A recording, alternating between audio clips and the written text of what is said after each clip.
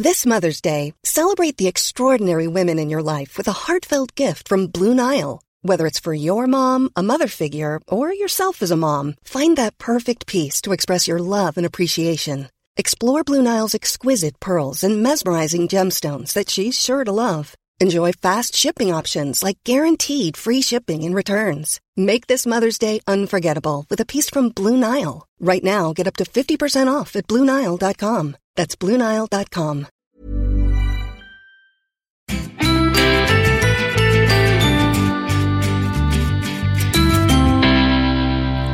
Hello, this is Owen Jones. This is the Cheerful Election Daily. T-20 days. In 3 weeks' time, you will know what the results of the general election are. Just to concentrate minds there. But, to quote the philosopher, a very wise philosopher, Ellie Goulding, anything could happen, anything could happen, anything. She says it 5 times, actually, in the chorus. I'm just checking. I've Googled it. It is now, I think, the bit where people actually really think, blimey, here's the general. I say blimey too much, apologies. This is a huge election now, which is going to decide the future of this country. And what the polling, interestingly, the latest polling shows that 40% of people, of voters, could still change their mind in the next few weeks, with Lib Dems the most likely to say they'll change their mind. That is all to play for, but Labour have got a long way to go because even though they were more behind at this point last time, they are about 10 points behind on average. They've got a mountain to climb, and this is certainly a David versus Goliath scenario. Now, before I've got quite an interesting podcast today. I'm not trying to say contrast that with the usual. But if you like the podcast, please leave some stars. If you like, leave a rating. Unless you hate it, in which case, you'll probably just put a minor dent in my day. Put me in a, just, at a time like this, I need all the support I can get. That's very me. This is a team effort. It's a collective effort. So what I'm going to do today is talk to someone called Matt Zarb-Cousin, who is the former press spokesperson of Jeremy Corbyn quite a while ago, and also someone who has fought against an injustice, someone I'm very, very proud to know and count as a friend. I'm also going to take you canvassing. I'm going to take you into the freezing bitter cold of the London night. You'll probably just be wrapped up warm in a very smug fashion, I would imagine, in your duvet or something. But I will be out there taking one for the team. But just before I do all of that, the Labour manifesto. So I'd say the last Labour manifesto was a historic moment because I grew up in a world in which the idea of you just let the markets run riot, you roll back the state, you slash taxes on the rich and the big businesses, you treat education as a commodity, not a right, all those sorts of things were just, it was like the weather. Anyone who even dissented from that kind of got slightly odd looks, like the eccentric guy in a pub who's a bit wide-eyed who you want to kind of keep away from. And it was that sense of there is no alternative. And that I think was shattered in the last election by Labour's manifesto, which said, actually, this isn't inevitable. And actually, you can ask those at the top to pay more money to invest in things. You can bring utilities, instead of treating them as cash cows for profiteers, maybe they could be run by the people instead. But this is the new manifesto, which is taking it to a next level. Corbynism 2.0, if you like. And in particular, this manifesto is about tackling the climate emergency, which, no biggie, guys, but is an existential threat which could destroy all of us. But trying to treat it as an opportunity by taxing the big polluters, the gas and oil companies, to create 1 million jobs in renewable energy, mass insulation of homes, which will take on fuel poverty as well as take on the climate emergency, to reforest our rural areas, all sorts of things to transform this country, make it a more pleasant and green place to live. Also, and I'm nerdy in lots of ways. I was going to say this is my nerdy aspect. That's quite a few. But I think there's sometimes an excessive fixation with trains. I spend a lot of time on trains.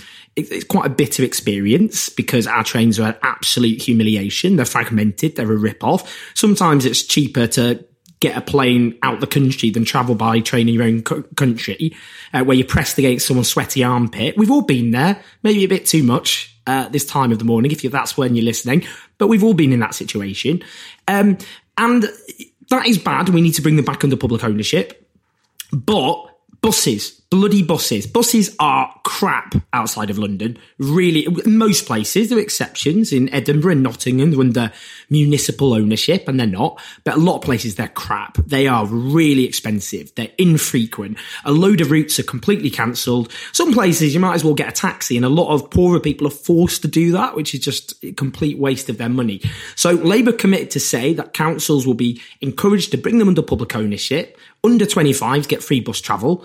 And a lot of rural routes will be reinstated. More of that. Those are the sorts of things which matter to people. Buses. And dentistry. I've already gone about dentistry in an earlier episode. So there's lots in there. But what I'm going to do now is take you to meet Matt Zarb-Cousin, who used to work for Jeremy Corbyn. He's done more to take on injustice in his life than most people do, and actually fought to change the law in a way that will, I'd say, transform lives. But I want to talk to him about the manifesto, but I want to take you behind the scenes as well, because it was his job to deal with the British media and press. That's a biggie for the Labour leadership at the moment, with not the most favourable of media environments. So I want to take you behind the scenes and talk to him about what they're actually up against. So I'm only bloody well with Matt Zarb-Cousin. Hiya. So Matt, there's so many ways of describing you, right? Because you worked for Jeremy Corbyn. I did. As his press spokesperson. Yep. You're also someone who's led a very successful campaign to change the laws on gambling. Yes. Quickly, go on. We campaigned against fixed odds betting terminals to get the stake down from £100 a spin down to £2, and we were successful. And that came into force in April this year. And actually, very, very delighted to see in the Labour manifesto that they've committed to a new gambling act, which that's great. So something more to look forward to in this Labour government. See? And this is an actual doer. It's not just some guy babbling behind a microphone. Hiya. It's someone who's actually genuinely done something to change lives. Who was the guy who said, all you do, Owen, was in the right stuff, wasn't it? Phoned in. All you do, Owen, is sit there and write. That's what he did. Yeah, he was it's an 80-year-old guy who was quite keen on Boris Johnson, which is weird because Boris Johnson was also a journalist. So, right, what are we going to talk about? So, the manifesto. So we're now sitting in this we're sitting with a load of other sort of lefty people. The manifesto has just dropped.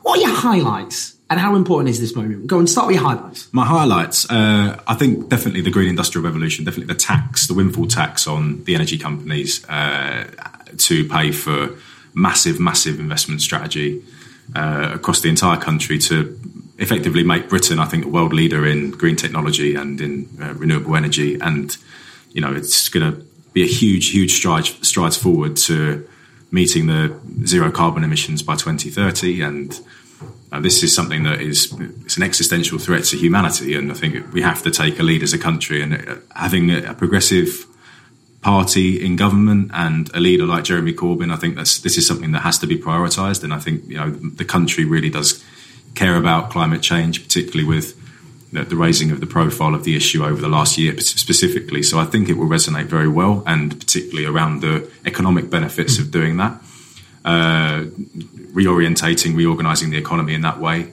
I think the NHS is going to feature massively in this election. I think particularly with Donald Trump coming to Britain for the NATO summit early December, I think the 3rd of December he's coming, it just really does bring to life this attack line that I think is landing particularly well, resonating with people that Boris Johnson will do a trade deal with Donald Trump. Because what were they chanting at they were chanting, of course, NHS not for sale at the launch of the manifesto. Yeah, I think that was probably my highlight, is the not for sale, because I think that's really going to catch on now, and that's going to potentially define the election. And it's something that it speaks to people who are concerned about the type of Brexit that Boris Johnson wants to pursue, which would leave us very vulnerable and in a very weak position negotiating with Europe and then negotiating with the US. Donald Trump hasn't ruled out the NHS being on the table in those trade negotiations. Boris Johnson can't rule it out. He's tried to, but he can't do it convincingly. So I think that is really going to define this election. And I think even people who don't follow politics are concerned about it. So it's definitely cutting through. Right. So last election was a game of two halves. First bit was pretty bad for Labour. You had doff local election results. Just it looked like Labour were going to get absolutely smashed. In fact, I can see the polling for this time at this particular stage of the election campaign, where Labour were 18 points behind, 20 points behind, 14, 15 and a couple of 13s. But when the manifesto came out, it kind of banged and it cut through, and then you got a lot of enthusiasm. But do you think it can do that again? Because obviously these policies are very popular, like scrapping tuition fees, taxing the top 5%, to invest in services, public ownership. And obviously now you've got new stuff like reversing the pay cuts that nurses and firefighters and teachers have suffered. The green industrial revolution, for example, and things like bus services, which local public ownership, free under 25s bus travel, and all the rest of it. Like, there's some really big new stuff. But is it going to be the same impact? Because a lot of it, do you think, is it priced in? What do you reckon? I think it will have the same impact. I know what you mean. Before the manifesto launch in 2017, people were very intrigued about what Jeremy Corbyn was going to come up with for different reasons. Obviously, from our perspective, it was like, this is going to be one of the most progressive manifestos this country has ever seen. From the perspective of the right-wing media, it was, what can we ridicule? But actually, when it was leaked and they did try to ridicule it, it was just giving a platform to very popular policies, which enabled those to cut through to people even more. So, look, I think the policies will be very popular. I think people are now more informed as an electorate than they've ever been. I think people do their own research. They actually read the manifestos. They see what parties stand for. And I think these issues and these policies are going to come up again and again in debates, in the leaders' debates. There are going to be obviously new announcements and events every day. So yes, I do think that they will cut through, and I think that the offer that Labour's put forward is going to be completely contrasted by the Conservatives. I think it's the only party that's going to put forward a coherent alternative to the status quo. And I think we saw that in the debates with Boris Johnson. Every time a question came up about anything else, it was back to, I'm going to get Brexit done. That's all. It's like Theresa May again, strong and stable. And people are already laughing about it, aren't they? Yeah. They laughed it when people start laughing at strong and stable, you knew it's backfired. Right. So you had to deal with the press when you worked for Jeremy Corbyn. I did. Give people a kind of insight as to what it's like. You've got the Labour leadership. Most of the press are no fans of them. They're mostly editorially, they support the Conservatives. The vast majority of the press. That's right. The Sun, the Times, the Mail, the Express, the Telegraph, the FT, the last election. What it's a kind of day-to-day struggle in terms of the election campaign now they're under? What is it like, and what are the challenges they get getting a message across when they're surrounded by journalists who aren't maybe that kind of well disposed, or their editors anyhow? Yeah, so this is an interesting question. So I don't, for me, it's not a personal thing. I don't dislike any of them on a personal level, but I think that it's on a structural level, you've got obviously Westminster, and then you've got what's called the press lobby. And the press lobby is a few dozen journalists. Each newspaper has 3 or 4 journalists literally working within Westminster. And obviously they're wanting to justify their presence there and their role as political reporters. So inevitably they get sucked into this kind of vortex of, I'd say it's like commentating in a way that is more similar to reporting on show business or celebrities. Mm-hmm. It's like very character orientated. Mm-hmm. It's very personality driven. Mm-hmm. They're obsessed with personalities and the machinations of who's trying to do over who and all this sort of stuff. The policies get sort of lost in all of that. The actual relationship between politics and its impact on people's lives is lost in that malaise. And what then happens is because they perceive Jeremy Corbyn as an illegitimate leader of a political party, of the opposition, of an illegitimate prospective prime minister, when he announces policies, they assume that the country is going to sort of recoil in horror. But actually, people, all of these policies resonate with people very much. And we saw that last time. All the polling showed that they were very, very popular. So because of their preconceptions about Jeremy Corbyn and how they think he is perceived, and it doesn't fit their preconceived idea of what a leader should look like and how a leader should behave, they immediately write off Labour. And they did this last time in the last election, and they're going to continue to do it. But I think Jeremy Corbyn did a very good job today of reframing that as, look, these newspapers are owned by billionaires. Of course they're going to try to resist these policies. We've tried to, these have been prohibited by the ruling class for many decades. A couple of things. So, last time round, Jeremy Corbyn's rating his personal ratings started bad and then went up during the campaign. And since then, I mean, again, a lot of it is just savage, unrelenting media attack, which is definitely part of it. They've gone down again. That is still a challenge for Labour, because what happens is a lot of people like the policies a lot, and then it gets mixed. And sometimes they can't, it's quite hard, because when they say on the doorstep they don't like him, they can't even sometimes come up with a reason.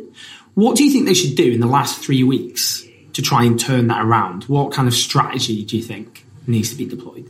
I think what's happened in certainly since the last election, and actually when I was working for Jeremy Corbyn and before then also, is a campaign of delegitimisation against Jeremy Corbyn and against the leadership and the Labour Party for moving left, for moving in a socialist direction. And what actually involves that is telling people what to think, is telling people this is a person that you shouldn't vote for. And what an election does, I think, is it reorientates that. It's people are no longer looking for reasons to dislike politicians, which is their kind of default setting. They're looking for reasons to support a particular party, and they make their minds up based on the information that they have. And I think gone are the days now of the media and establishment institutions being able to tell people what to think. I just don't think that that's possible anymore. I think the message really has to be, don't let the establishment media and don't let vested interests tell you how to vote. It's a patronising thing, it's that they're trying to pursue here. They're trying to get you to vote against your own interests. Look at this manifesto. Look at these policies. These policies are there because of the leader, because of the direction the party's gone in, because of that leader. And they will make you better off. They will make them 95% of people better off. Finally, right, so a lot of the story's been about Remainers who've fled Labour, for the Lib Dems and to a lesser extent the Greens. And the evidence shows actually some of them are actually coming back now in quite significant numbers. The Lib Dems were going to have this big surge, we were told. That hasn't happened. They're crashing. And Labour still need to win quite a lot of those back still, if they were going to have any hope.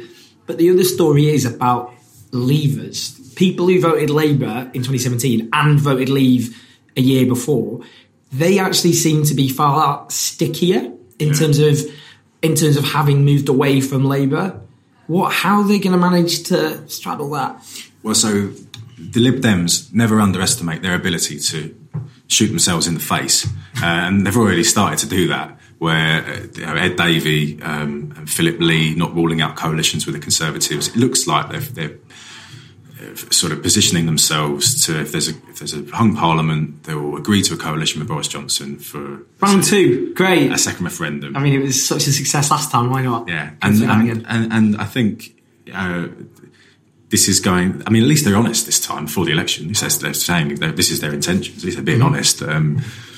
I think that's going to put off a hell of a lot of people. I think a lot of the born progressive Lib Dems will come back to Labour because of that.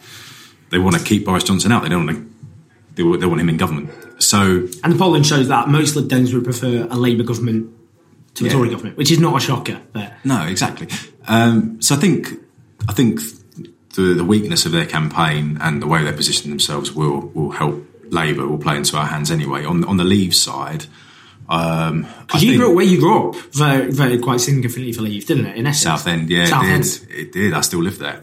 I mean,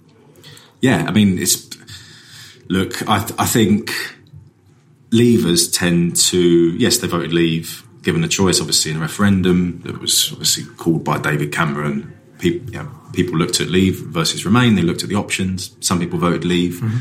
They didn't get radicalised by the fact that they put an X in the ballot paper next to Leave. They didn't become their main issue and their main concern.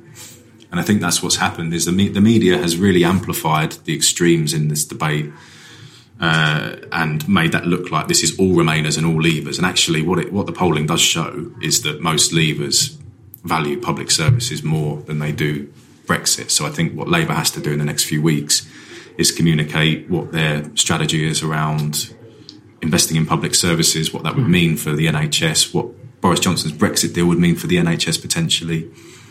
And I think the Green Industrial Revolution, a lot of these new jobs will lead to because of investment in areas that have been left behind and the areas that voted Leave because of that. They haven't felt like they've kept pace. Their area, their town has kept pace with the economic development in the City of London. They feel like that's miles away. So Labour has to communicate that and has to communicate that in the regions. And I'm optimistic that it will. Finally, how are you feeling? Election-wise, now it's, by the time this comes out, 20 days, isn't it? Yeah. It's not long, is it? We're going to fucking win. Whoa! He's a cocky little fella, isn't he? Yeah, we're going to win. We're going to win. Yeah. I really believe we are. Jeremy Corbyn will be Prime Minister by Christmas. Corbyn by Christmas. Corbyn by Christmas. Socialism's coming. Socialism's coming. Socialism. It's been a pleasure. Yeah, likewise, mate. Thank you. Cheers, buddy. What did I tell you? Lovely bloke with completely uncontainable and contagious hope and optimism. Now, the Conservative Party have several advantages. They have, as we've discovered, most of the British press on their side in quite an active way. Most of them are acting as campaigning organisations for the Conservative Party. They've also got a lot of rich people, and I mean a lot of rich people with a lot of dosh, and they are splashing that handsomely on the Conservative Party. So, according to the official donations that have been released, in the first week of the general election, the Lib Dems got £275,000. Labour, this is donations, Labour got £218,500. The Conservative Party got £5,673,646 in their bank accounts from wealthy donors. Now, these people do not give money because they don't think they're going to get something back. It is a business investment. They know a Tory government is going to stand up for them and represent their interests. And they've got good reason to do that because that's what the Tories do in government. They slash taxes on the rich, they privatise things and hand things over to rich donors. They let the city run riot.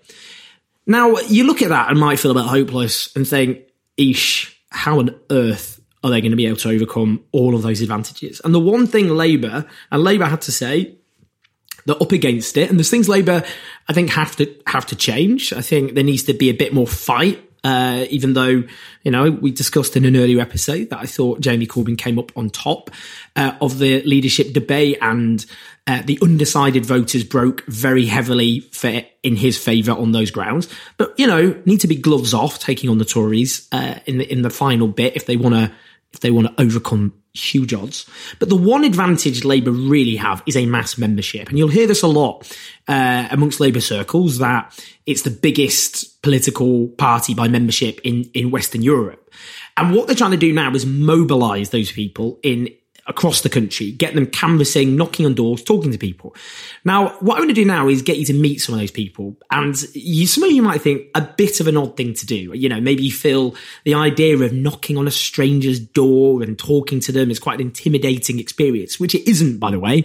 But I'm just going to get you to meet people who do this. And this is going to be in the Two Cities constituency in central London, and I'm going to meet them in Pimlico, and I'm going to bring my brand new scarf because it's very cold.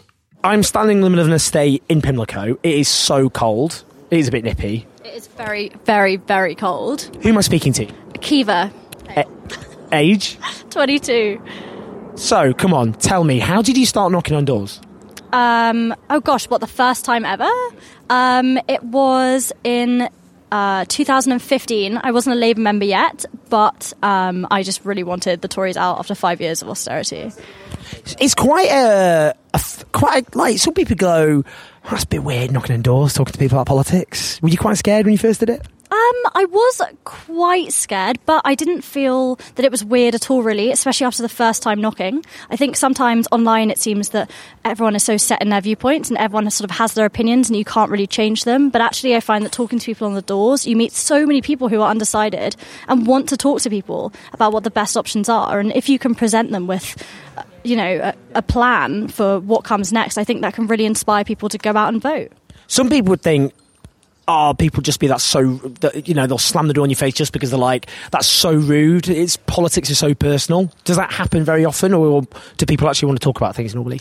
I don't think it happens very often at all, really. I've maybe come across one rude person in 4 years, and I would say, if you are worried about sort of having the door slammed in your face, I mean, it's not very common, and actually far more it is people who are willing to have a chat, and if they don't want to have a chat with you right then, they'll take a leaflet. You could go back later. No one's ever set the dogs on you?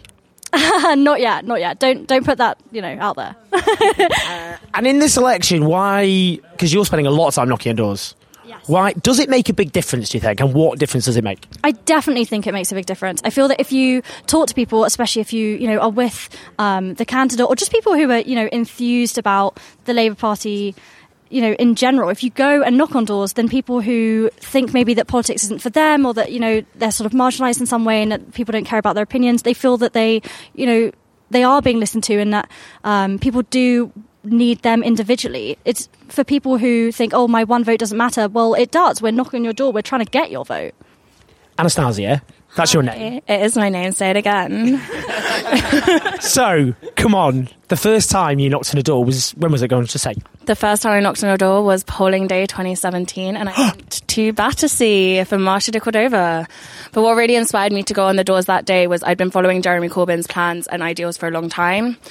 And I'd seen what Momentum were doing, but I just hadn't had the courage to go and get involved. And then polling day was like now or never.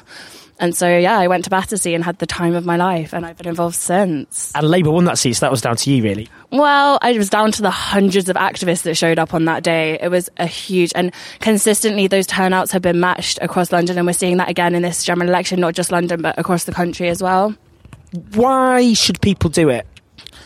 I think the biggest reason is empathy, like if you care.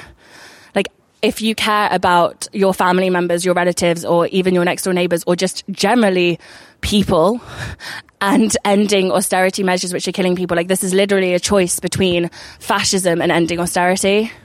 Does people ever really change their minds on the doorstep, ever? Have you seen that happen? 100%. Just last night I was in Harrow East, and my last door that I knocked on was a woman who was in her 70s, and she'd been a Tory voter her entire life, and she was undecided for the first time ever because of the debate, and she was now leaning towards Labour, and I have a really strong suspicion that she will vote Labour, and that's down to all of these persuasive conversations.